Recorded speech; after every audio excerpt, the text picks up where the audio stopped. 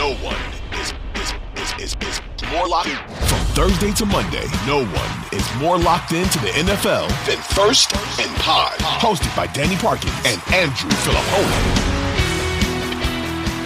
All right, welcome to First and Pod, everybody. Thank you for hanging out with us. Danny Parkins, Andrew Filippone. You know the drill. It's easy to do every team, every game, every week. When we are, depending on when you're listening to this, about a week and a half out from Super Bowl 58. So we will just do brief thoughts on the game early, and then, of course, we'll get into some of the big storylines around the league. Pony, what are your early thoughts on the Super Bowl? Well, let me just say before we get into the nuts and bolts of the podcast, this is going to be a different kind of podcast performance from me because I've been just in over my head with baby duties with Amanda out of town. She's in. Yeah. She's in New Orleans. This is your Super Bowl for a work conference, so it's just been me, and she's sleeping through the night so far. Knock on wood here. So I've done a very good job with that. I've dodged poop bullets left and right. The nanny and my mother-in-law have just been doing that. It's crazy. Amanda goes out of town. She's now wanted to go to the bathroom 5 or 6 times a day. This never happens. And somehow I'm missing out on all that, which is good.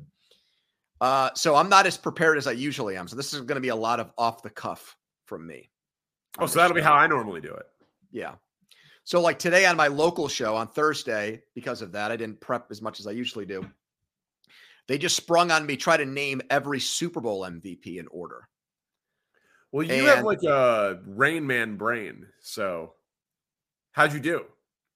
Well, tell me if you agree with this. So they said I got 56 out of 57 right because in order. Now, I forgot that it was Dexter Jackson. I said D Jackson. They said, give me a first name. And I said Deshaun by accident. So they said wrong. But I'm like, in Jeopardy, if I go D Jackson, I'm getting that right. So I feel like I got them all right. I got the first name wrong there when pressed on it. That is incredibly impressive. You're an incredibly impressive individual. Like, I think right now, I don't know if I could get them all right in order, but I could almost get every quarterback matchup from the Super Bowl. We can maybe do that if you want to later at some point. I don't. Well, okay.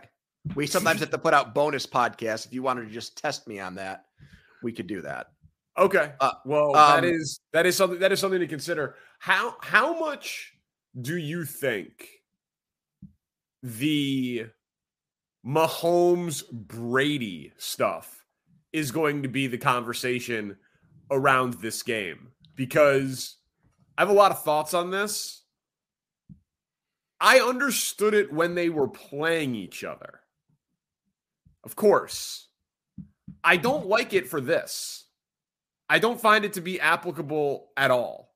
But people are doing a lot of the GOAT stuff for Mahomes, and he is having the best start to a career of anyone ever. He is the most talented quarterback by eye test that we've ever seen. He's been more productive earlier in his career than Brady was. Brady was more of a game manager carried by Belichick defense, not turning the ball over earlier in his career. But he's 28 years old. Brady played until he was 44. Like, they're not playing against each other. He can't get his 7th ring this year. Not that I think that rings culture should be the only thing for a team sport like this. I don't even like that it has permeated the NBA as much as it is. But Mahomes isn't retiring. There's no reason to have the Mahomes-Brady conversation this week. But I feel like it's going to happen because it's already been happening. And I don't agree with that producing choice by the national shows. So then how would you frame the conversation about what this game does for Mahomes' legacy?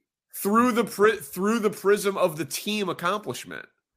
Okay. Through the prism of the 6-year run of him as a starter, through the prism of back-to-back champions, through the prism of fastest to 3 rings, through the prism of accomplishments under 30 compared to everyone else in the NFL. Why would we compare it to, if you want to do it to what Brady did through his age 28 season, no problem with that.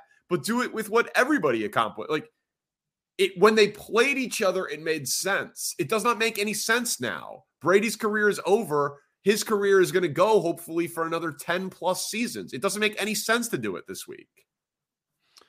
I think you're very protective about this, which is weird. Like this is like the sacredness of let's not jump or I find it ahead. Unnecessary. I find it like I find it reductive. You know what I mean? It's not Brady Manning and it's not Brady Mahomes when they played each other. Okay, so at the end of the day, what we try to do here is have fun and entertain people. Yeah. And I think most conversations about Patrick Mahomes, when people that like football get together, when they have their Super Bowl parties on a week from Sunday, the conversation of, is Patrick Mahomes on track to be the best quarterback of all time? Or do you think he will pass Brady someday as the greatest quarterback of all time? Whether people on FS1 or ESPN or CBS Sports Radio or whatever are having this whether those people are having those conversations or not, that's what regular football fans are talking about. I think they're already, because of the eye test and because of what this guy has done to make a conference championship game every year, to get his team in the Super Bowl for the fourth time. Okay, we get it. He's in his 20s and Brady played into his 40s, but is he tracking to be better than him? I don't see anything. Tracking to be better than him? Or do you think he will someday pass him? I think those are totally relevant conversations based on what he's accomplished to this point. Like, to me, I think conversations like that are much more interesting to me than what happens all the time after a team wins a Super Bowl. Is this one of the greatest teams ever? Is this one of the best teams of all time? Like, that almost happens every Monday following a Super Bowl. In most cases, it's complete prisoner of the moment stuff. We're watching a dynasty in progress.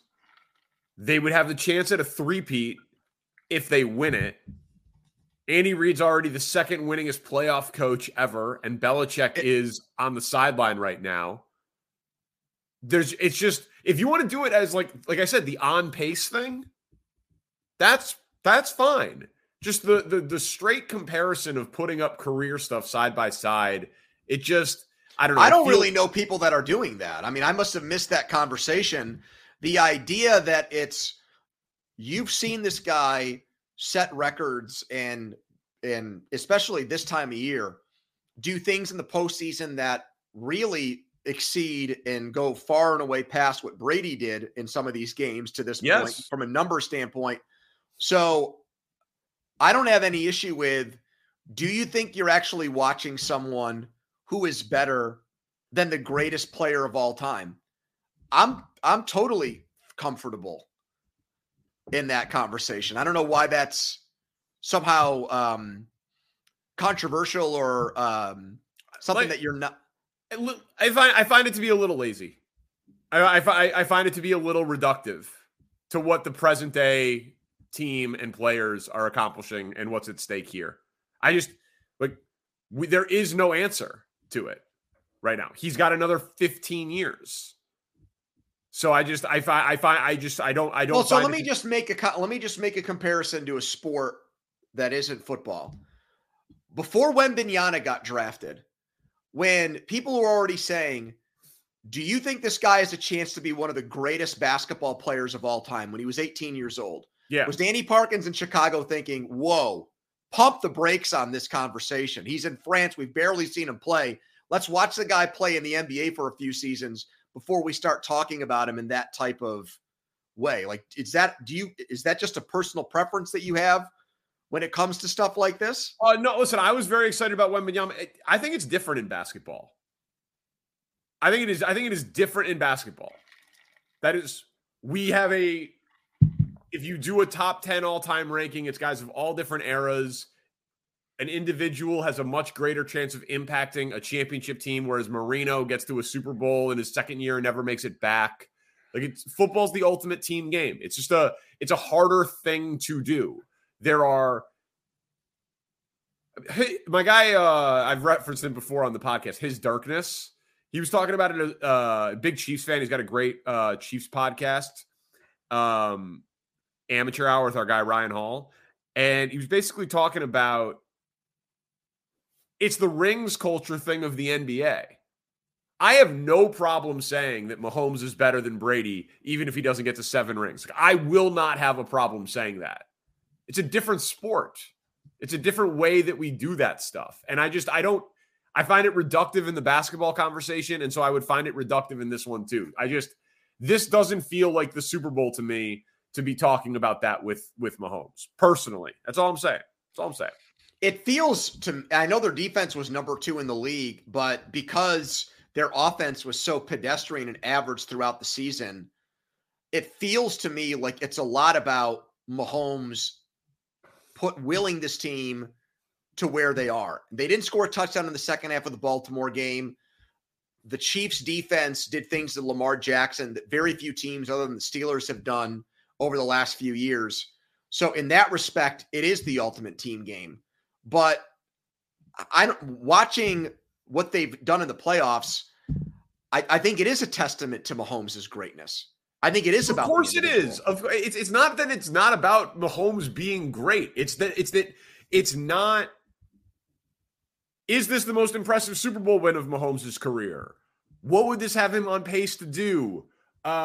Is this the best defense of the Mahomes era? Is this the best coaching job? What about Travis Kelce extending the Jerry Rice record, going for a 3-peat?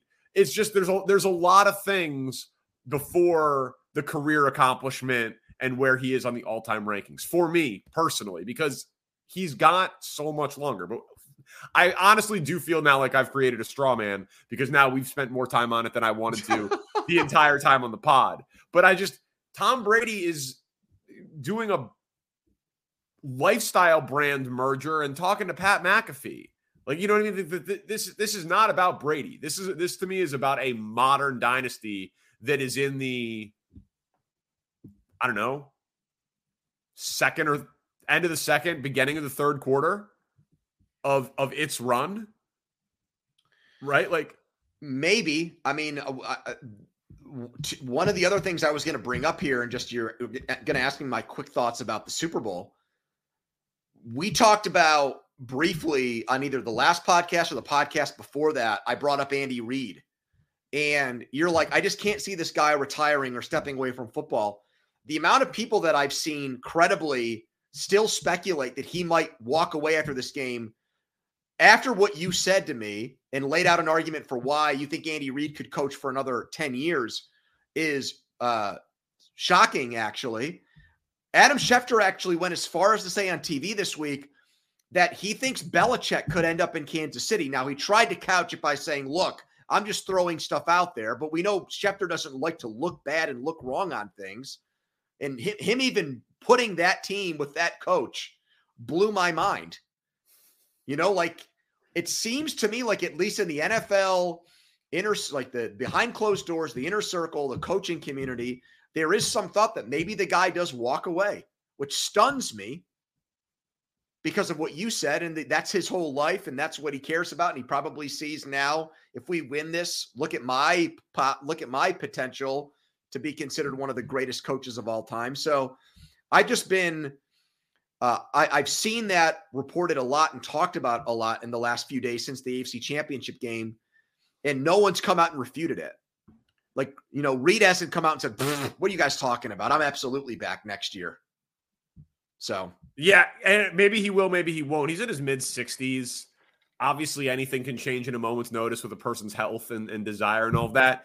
The guy's won 11 or more games, 9 straight seasons. He's driving the fastest car as an offensive guy. And he spent a lot of time with Donovan McNabb and Jeff Garcia and Kevin Cobb and Mike Vick and Alex Smith. I just can't imagine him walking away from this. But it'll be one of the first questions asked to him by Nance when he's handing him the trophy. And maybe this time Nance won't ask him to waddle over like Bradshaw did last year. That was Bradshaw. That was, and you saw who did the trophy for the NFC Championship game? Strahan. I don't think that's a coincidence. It definitely isn't. For anyone who doesn't know, Terry Bradshaw told Andy Reid to waddle on over here, big guy. It was always insane that they let him do that with all those qualified broadcasters that they had. But you know what's kind of funny? It's Nance who does it. It's not, host of halftime show or sideline reporter or anything. And you remember the reporting that happened for Nance stepping aside for the Final Four? He still wants to be up there at the end of it. He still is going to do the presentation of the trophy at the end of it. He's such a ham. He's such a ham. Yep. Like that guy's going to be in Butler Cabin watching green jacket presentations when he's 100 years old. He's so into that stuff. Yes. It's just what, I mean, I think he wants to broadcast the Masters until he's like 80. I think that's a stated goal. All right. What else we got? Well, the next thing I wanted to bring up was the reaction to the Lions' reaction. So you just brought up you taking stock of how the Super Bowl has been framed. Yeah. More than a week out. We talked about the way the Lions lost as soon as that game went final. We taped that podcast. And I've heard probably more than I care to hear on the way the analysis of that game, what happened, what went wrong, etc. The thing that I cannot believe, well, I can believe it. It's interesting. People keep blaming analytics for this. Okay, people keep bringing up analytics and saying analytics have fried Dan Campbell's brain. It's the strict numbers that caused the Lions to have these follies and mistakes in the second half. Such an intellectually dishonest thing to say, because the dude kicked a field goal, fourth down from the 3-yard line at the end of the half. The analytics say to go for it there.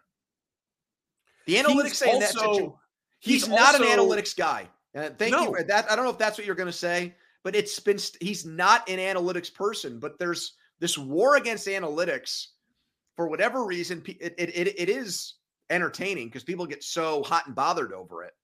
But it's just funny that they're trying to make Dan Campbell the face of this constant battle against numbers being integrated into sports and decisions that get made in games. Right. He's more like meathead than numbers wonk. He is aggression.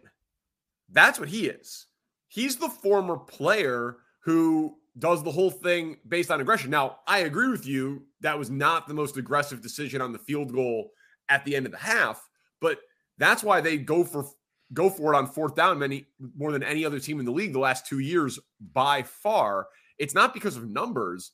It's because of aggression, but the organization allows him to do it because the numbers do support it. So they actually go hand in hand, but he's made it part of like the identity of the team. This opens up our play calling on third down. We're going to be tough. We're going to take it to you. Our offense is our strength, all of that stuff. So I agree with you. Can I give you the thing that bothers me the most, or do you want to respond to that first? I was just going to say back to that. It's clearly not just a numbers thing, because he would have gone for it at the end of the half. Yep. He would have gone for it on 4th and 2, and then he would have gone for it on the 4th and 3 in the fourth quarter down 3. If he just said to whoever he's got upstairs, what do the numbers say here, win probability? It says go for it. It would have been consistent in all 3 cases. It wasn't, which gets back to something that I also think you've started to hear more of since Sunday night. I do think the kicker thing is a big deal. Of course it is. And the whole idea, people have brought up Badgley numbers from years past. It's Badgley with him. It's Badgley with Campbell. I get it. He made a 50-plus yard field goal indoors. He has not built up equity with Campbell to put him in those situations. People keep saying, there's human error, there's execution, people make mistakes, etc. when they bring up, the pitfalls of going for it on those 4th and shorts. And they don't really seem to want to bring up the fact that a dude knowing that so much is on the line might miss a field goal that's between 45 and 50 yards, man. Of which he is 8 of 16. Yep. Outdoors. Yeah. Okay. That, I got to say, you and I have been in this business a long time. And I'll be a little arrogant here. You and I are in the 98th percentile of this business. We are very good at what we do. And we also can do this thing solo, which not a ton of people can do. So we're good at this. Nick Kostos, did you see his rant on this? I saw it went viral. I only watched a little bit of it. I did not watch the whole thing. Did he make the point that we just made? So he missed Monday. He missed the show after Championship Sunday. He had a family situation. And that was Tuesday. And it still cut through in that way because it was so good. You should watch it, man, as like a fan of the industry. It was 6.5 minutes extemporaneous on the idiocy of the take the points crowd, as if the points are just there on a table. Like you pick up your keys before you walk out the door. Like you can just, hello, points. Let me take them and then put them on the scoreboard. He can miss, and he has missed before. So Kostos, I thought, was brilliant on it. And that was what was so frustrating to me in the analysis, was treating it as if they were automatic. Because there was only one take the point situation, and he took them when it was a chip shot. It was a take the point situation there, and he took the 3. Like, this is a very simple thing. What % chance does Reynolds catch that ball that he dropped? Give me an estimated number. I think it's got to be probably around like 90% would be my number. Right? At least? Yeah. Perfect throw, wide open. Not going over the middle into a defender. I mean, he's an NFL wide receiver. He has to catch that ball at least 9 out of 10 times. Right? Yep. The guy doesn't make the kick 9 out of 10 times. In fact, he makes it 5 out of 10. So objectively, in that one, they made the right decision. The player just messed up. So putting it on Campbell is so stupid when that is judging results over process. And that's what bothered me about the conversation. And we said it after we came on the second it ended. So we did not look up all of the Badgley numbers. You know what I mean? That's how we do the podcast. Just is what it is. We didn't have all of the data behind it. And so a lot of people have done a good job on it with more time to process the whole thing. But we said that right away. Mm-hmm. Those are not guaranteed makes, and they've had a kicker situation with injury. He's their second kicker this year. It was very, very frustrating. And side note, by the way, back to Brady for a second. If I was his agent or someone that he was listening to about broadcasting, I would tell him, if you want to game the system on how you will be reviewed on Twitter, be very good at explaining analytics. Because that's where the analytic community lives. It's those of us who are on Twitter. And so like Greg Olsen coming out and doing what he did and talking about it and making this exact point that the kicker could miss the kick and let's treat it like modern football. It's one of the many reasons he gets a ton of love. Whereas Aikman, who's I think great, one of the only criticisms you can have on him is like, he's like, well, I'm a little old school here, Joe. I don't want to put points on the board.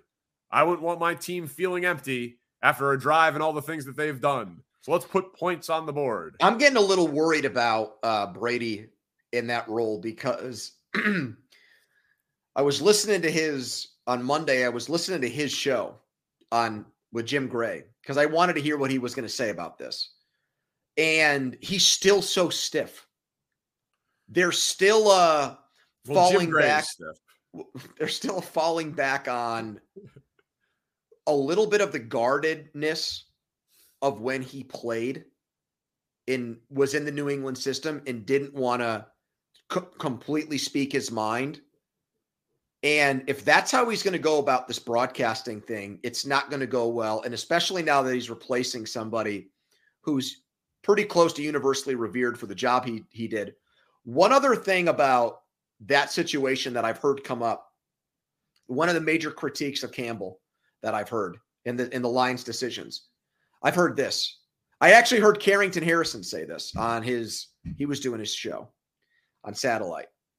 And Carrington said, "What are you doing throwing the ball to Josh Reynolds in that situation?" He goes, "You're asking a role player to do what a starting player does." And I almost texted him, but I didn't. I wanted to say, Carrington, did you go on your show Monday and say, "Hey, it worked, but what an idiotic decision for Patrick Mahomes to throw to MVS with the game on the line"? It's the same exact thing. And that conversion to MVS downfield is a much more low percentage play. Of course. Than what Reynolds is. And so Reynolds has been good.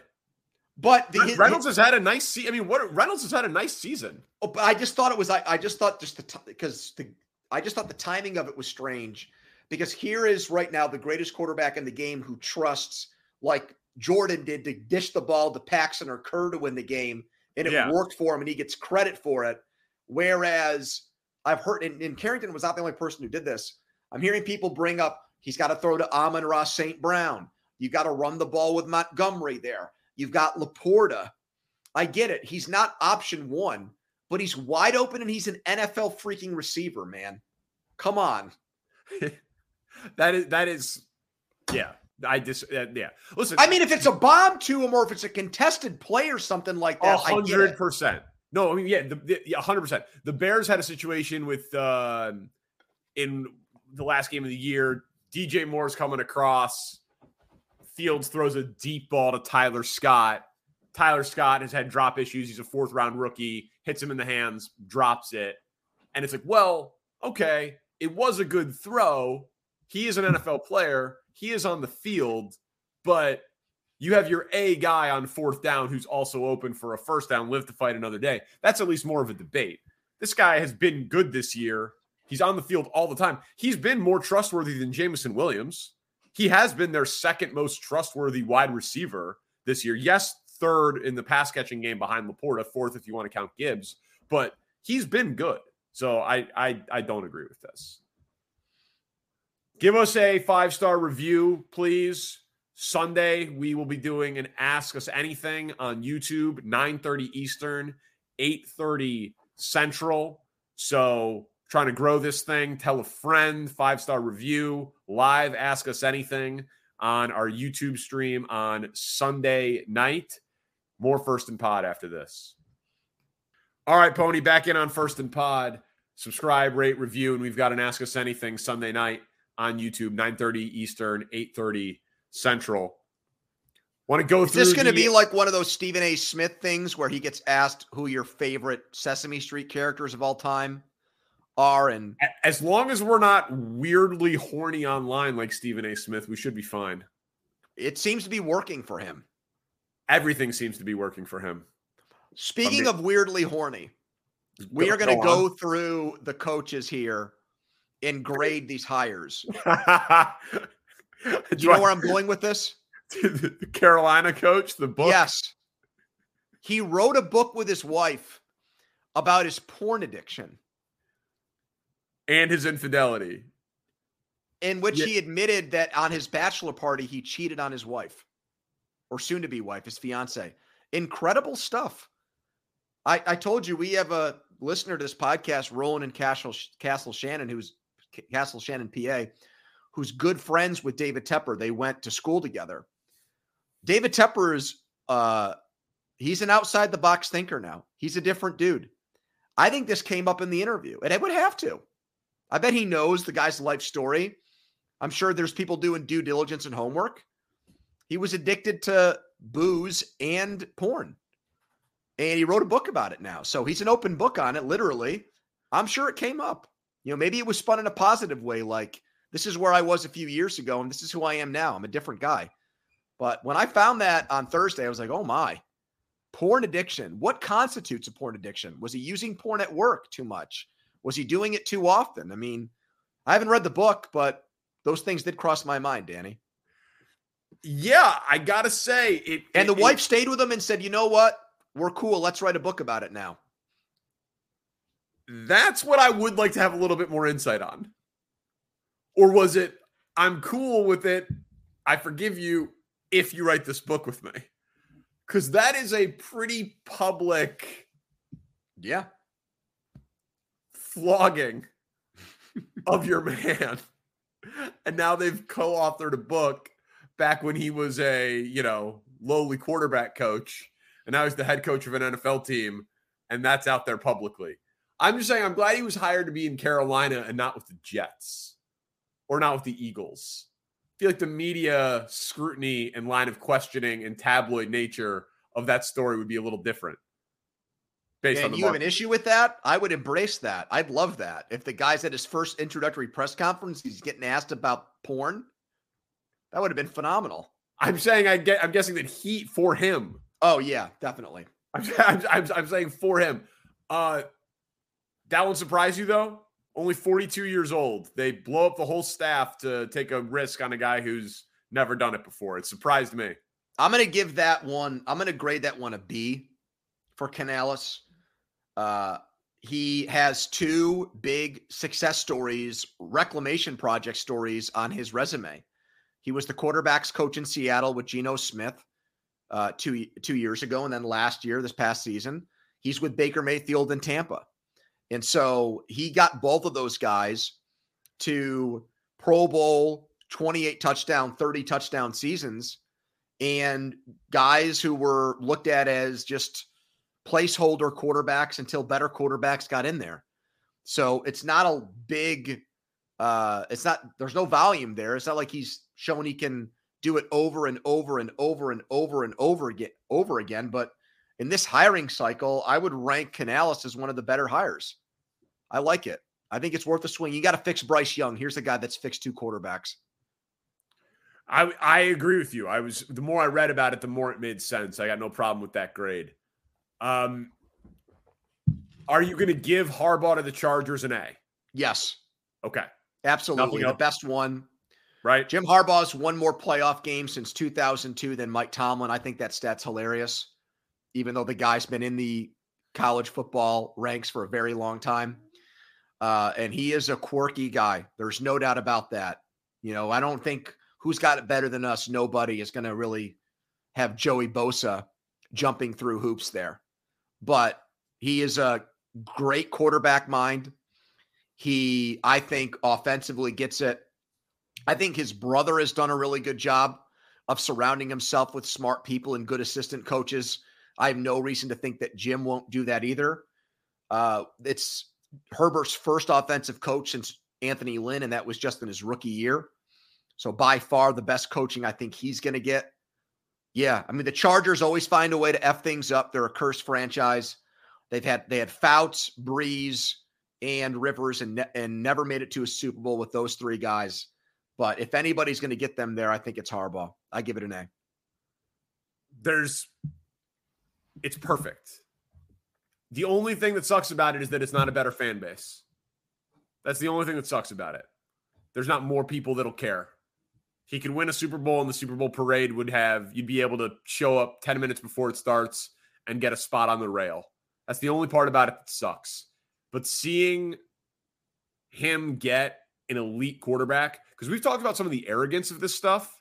Like, if he would have gone to the Raiders, it would have been fascinating, but we might have never seen him get a good quarterback. So, yeah, he's got to go through Mahomes and Reed, and yeah, he's got to go and deal with Sean Payton and all of that. But he has a top 5 or 6 talent at the position in the world. So, a lot of dead cap space, old roster. They got to turn it over. But Justin Herbert could play for another 10 years. And Harbaugh could have stayed at Michigan on a 9-figure contract and waited for the job to coach Dak Prescott. Or he could have gone to Washington and been with Drake May. Or, you know what I mean? He chose this because of Herbert. And that is fascinating. So I'm excited to see what happens with Justin Herbert because I think he's one of the most talented players in the world. And I feel like his rookie contract was completely wasted. And they blew the GM out of there too, who went to Vegas. Yep. And we know that Harbaugh had some issues with the GM in San Francisco, Balky. That's why he went back to Michigan. And I'm guessing that they hired someone who's going to have a much better ability to at least tolerate. Harbaugh has a reputation for grading on people. And that was his big issue the first time he was in the NFL as a coach. Is he going to be built to last? I don't know. I mean, he's got a golden goose situation here in Herbert. You know, I've gotten on Herbert a little more than you have, but there's no denying that among the quarterbacks that you could work with in this process, he was the best one. So, all right, let's pick up the pace a little bit here. The one I liked the least was actually Antonio Pierce. It felt to me like you were letting the players pick the coach. And the coach should, if they're good, outlast all of the players. If you're actually doing it right. And so what he did was very impressive. But how much of it is what he did versus they would have done it for anybody that wasn't Josh McDaniels? They were smoking cigars when McDaniels got fired. He was so hated. He's one of the least likable people in the thing. So it's not even really an anti-Antonio Pierce thing. But if Antonio Pierce would have not gotten that job, does he get the Seahawks job? No, the players should know that Josh McDaniels hired Antonio Pierce. That would be a red flag for me that he brought him in there to be an assistant coach. So, it's really nothing against Antonio Pierce, except it's more against the process that led to it. I just don't believe that that's the best they could have done if they would have scanned far and wide. And it felt like you were listening too much to the players who are always like, if Ryan Poles listened to the Bears players, they would keep Justin Fields because he's popular in the locker room. You know what I mean? You cannot let the players make hirings and firings and make draft picks and make things that are supposed to be done at a level that is above them. So I hated the process that led to it.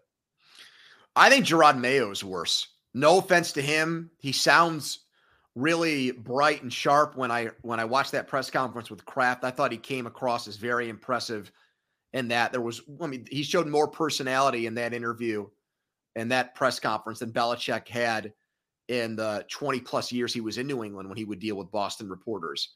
But it's the process there. They just passed the torch to somebody, and it's a defensive guy. I thought New England needed a complete facelift. I thought they needed an entire overhaul. I thought they needed a fresh start and a clean start and a complete break from the Belichick way of doing things. We saw the way the rest of the league viewed Belichick, obviously more so because he wants his hands and fingerprints on everything and not just coaching. And that's why he didn't get hired. He didn't want to just stick to coaching. But I didn't understand that. Just now it's going to be Alex Van Pelt is the offensive coordinator there. You kidding me? The guy's hasn't called plays, I don't think, since he was in Buffalo in 2008. He was just he was the offensive coordinator, but Stefanski did all the heavy lifting there. You're going to get one of these big picks. That's your brain trust? A journeyman offensive coach in Gerard Mayo for the third pick, whoever is left between Drake May and Jaden Daniels. Come on, Danny. That's ridiculous. That's a terrible job by them. How do you not even interview a bunch of people there and say, are we sure we just want to do this and have the guy in waiting get the job? Brutal. I listen, it feels like he was hired to be fired. And I know they say they all are hired to be fired, but it felt like he was hired to be fired. Because again, it's nothing about him. He was incredibly impressive. But what's their path to winning? Their roster is terrible. He's a first-time coach. He's the guy who follows the legend. And they're going to get the third quarterback in the draft, presumably, who's probably going to have to play as a rookie. he goes 4-13, he's a prime candidate to be fired after 1 year.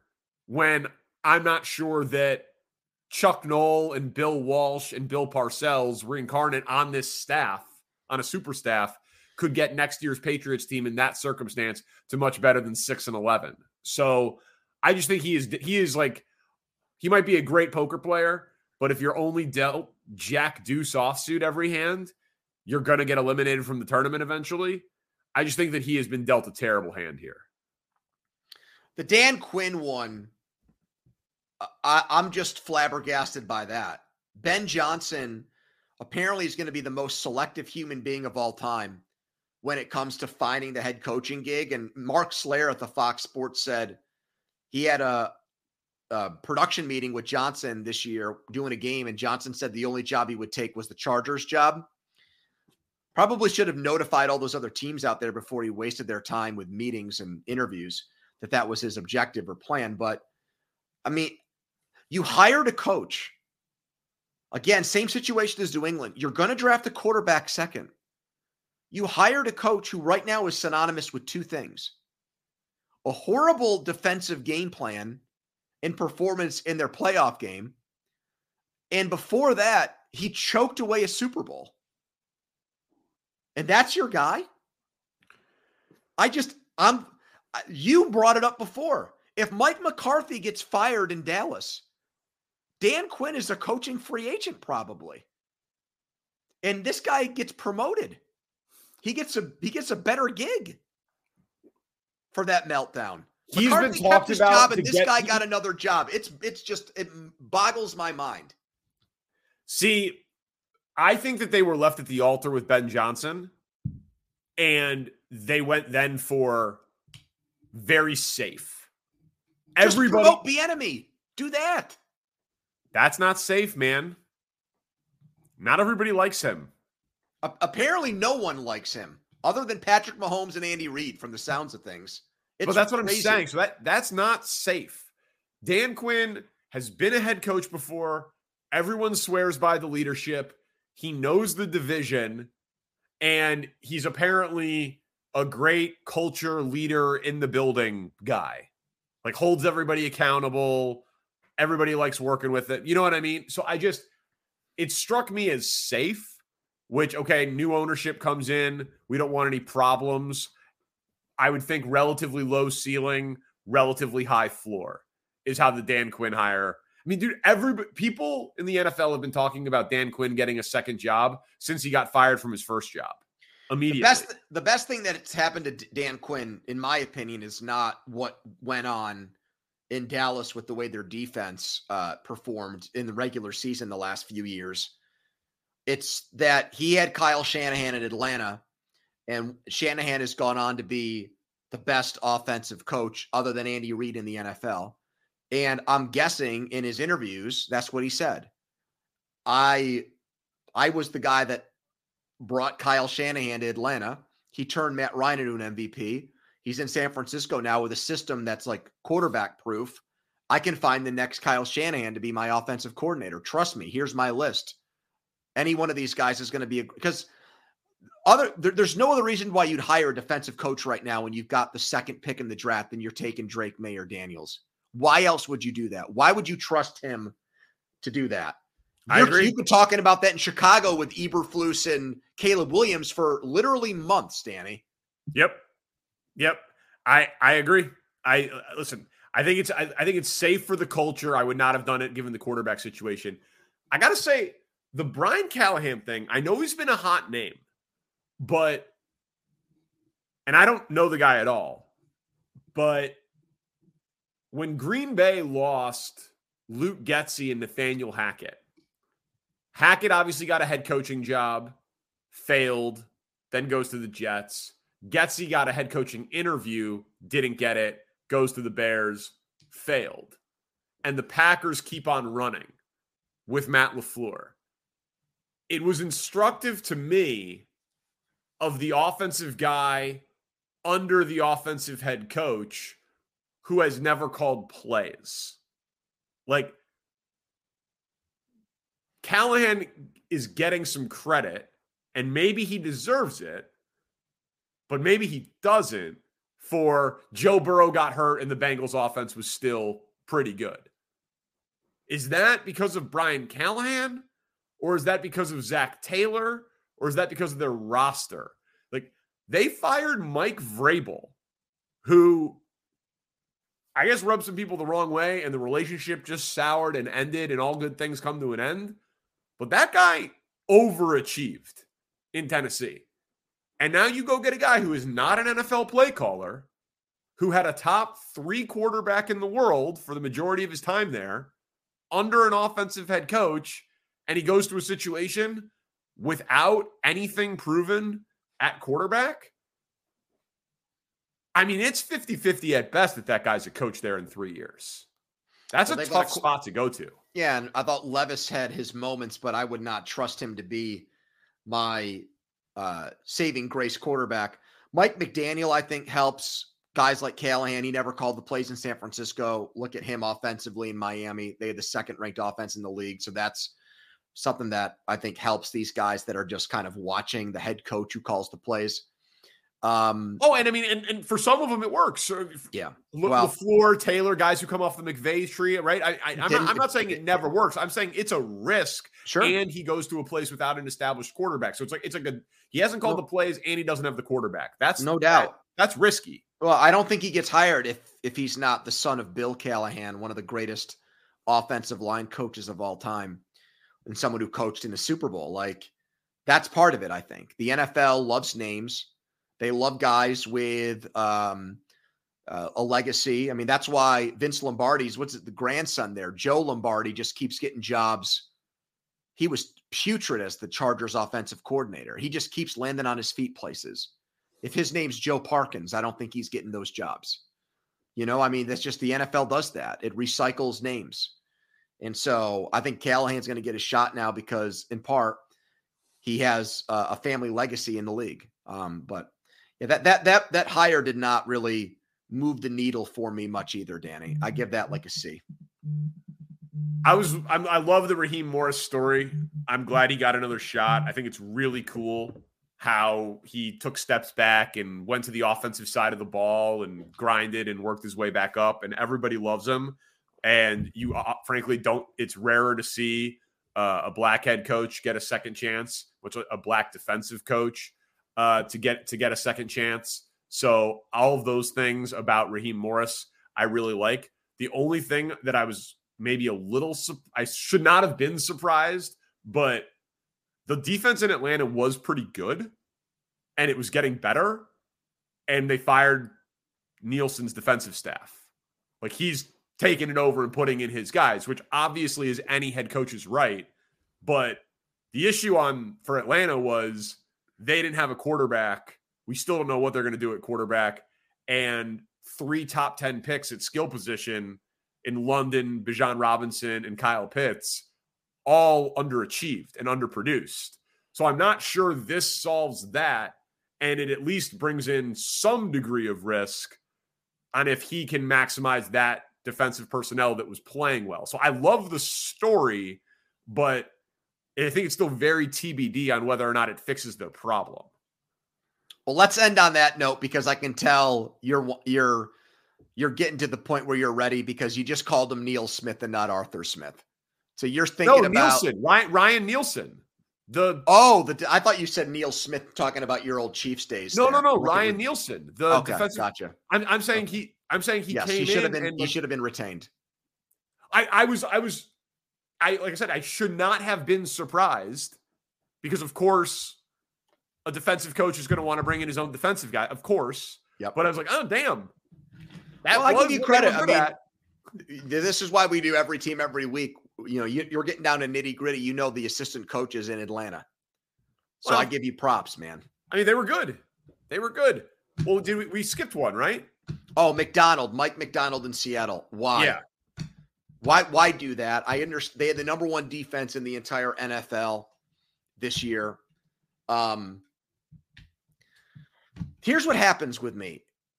I watch a team lose in the playoffs and I'm like scarred by it. And I'm not even going to say that Baltimore had a bad defensive performance. They shut out Kansas City in the second half, even though they let them come right down the field to start the game, and they couldn't, harass Mahomes into turning the ball over, or making really any stupid plays in that game. I guess I'm just overall stunned by the number of defensive coaches who got jobs. And I'll use Mike Macdonald as my way of expressing my complete 5 out of 8, right? 5 out of 8. That it's just more guys that are going to have to also make the critical hire of finding the right offensive coach to go with that. So Macdonald gets rave reviews. He's super young. He's 36 years old. I think he did one of the best assistant coaching jobs in the entire NFL this year. But I don't know, man. Like, you're telling me that these Ben Johnson, Bobby Slowick, those guys, you couldn't sell either one of them on the idea of going up to Seattle and working with Geno Smith and the receivers and running backs they have there? I don't get it. I agree. They got younger. Did you see that Sean McVay had been the youngest coach in the league for 7 years? That's a crazy stat. So now Mike Macdonald's the youngest coach in the NFL. 36 years old. What are we doing with our lives? Thank you to Spencer Ray, our producer. We'll do an Ask Us Anything live on the Scores YouTube page on Sunday night, 9:30 Eastern, 10:30 Central. Tell a friend about First and Pod. We got a bunch more episodes leading up to the Super Bowl. He's Andrew Filipponi. First and Pod. Peace.